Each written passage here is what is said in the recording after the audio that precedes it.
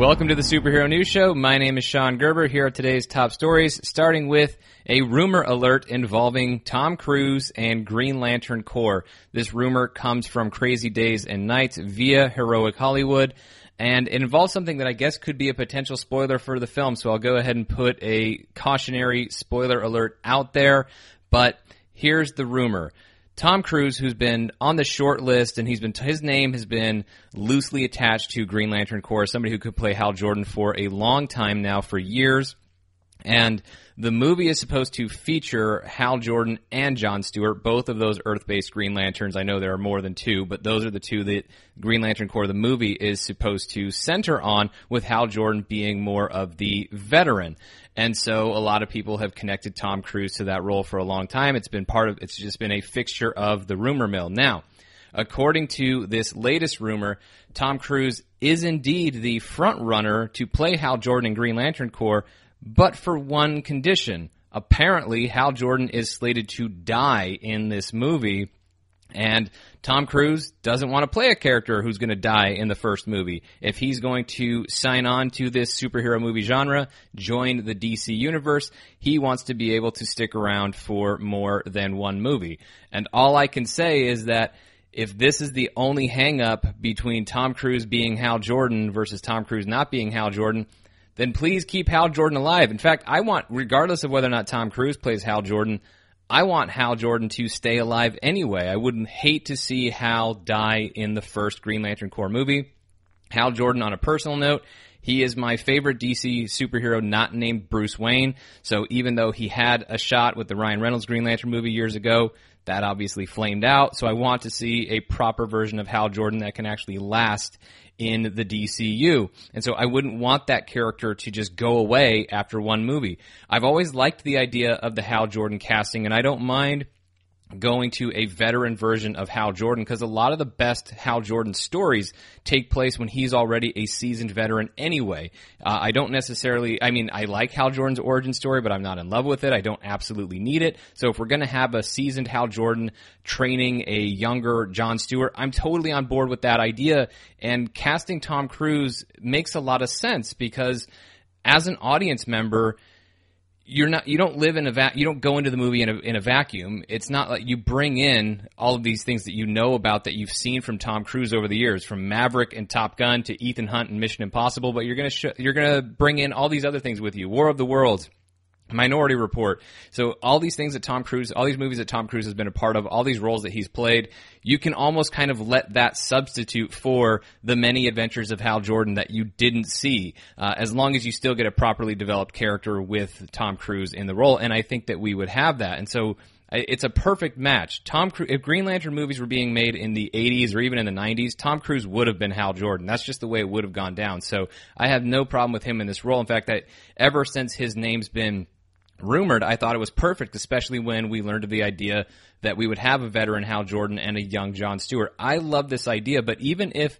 Tom Cruise is not going to play this part, I would be really bummed out if we got one movie with Hal Jordan in the DC universe. That would really suck as far as I'm concerned, because that's a character I want to see plenty of. I don't just want the character to be one and done. I understand the value of a legacy story and passing the torch and everything, but there's just so much you can do with Hal Jordan. And I also don't want to be paring down the Green Lantern Corps. I want the Green Lantern Corps to be getting bigger and bigger as we go along, to build to really big events like the Sinestro Corps War, like Blackest Night. I want War of the Green Lanterns. I want all of those things that were just so wonderful to see, and so the stories that were so great to read in Jeff Johns' run. And Jeff Johns is actually writing this movie, and so I would be surprised if Jeff Johns if there was a script where Jeff Johns was going to kill Hal Jordan in the first movie. I don't know if maybe that's an idea that was left over from when other people were working on it before Jeff Johns took over as the screenwriter.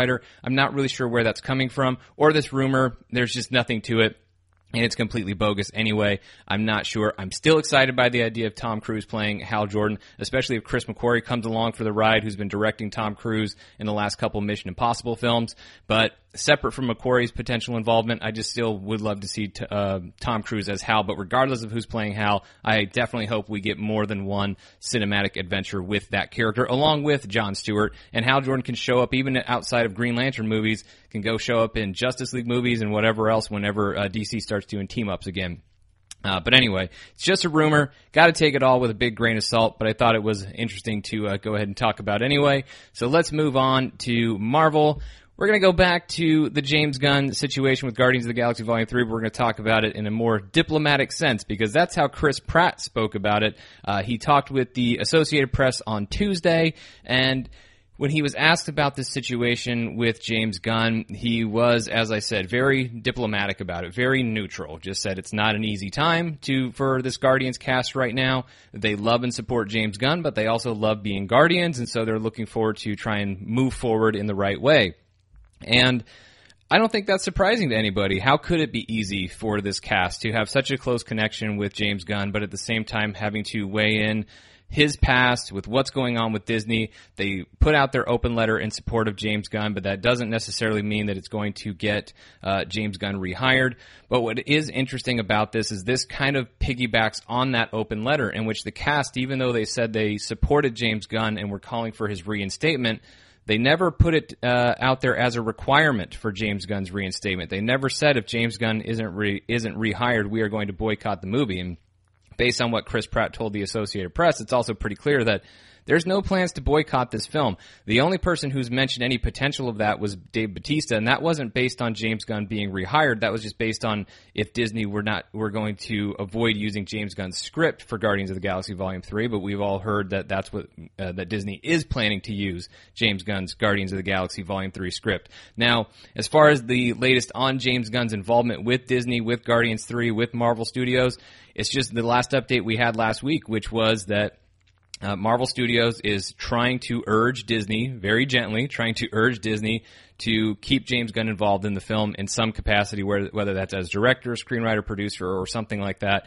And we don't know what the net result of that is, what the net result of those conversations are going to be. I still think the most likely scenario is that James Gunn is not going to be rehired. And so seeing these words from Pratt, it's encouraging, because I don't want to lose everything just because the Guardians franchise loses James Gunn.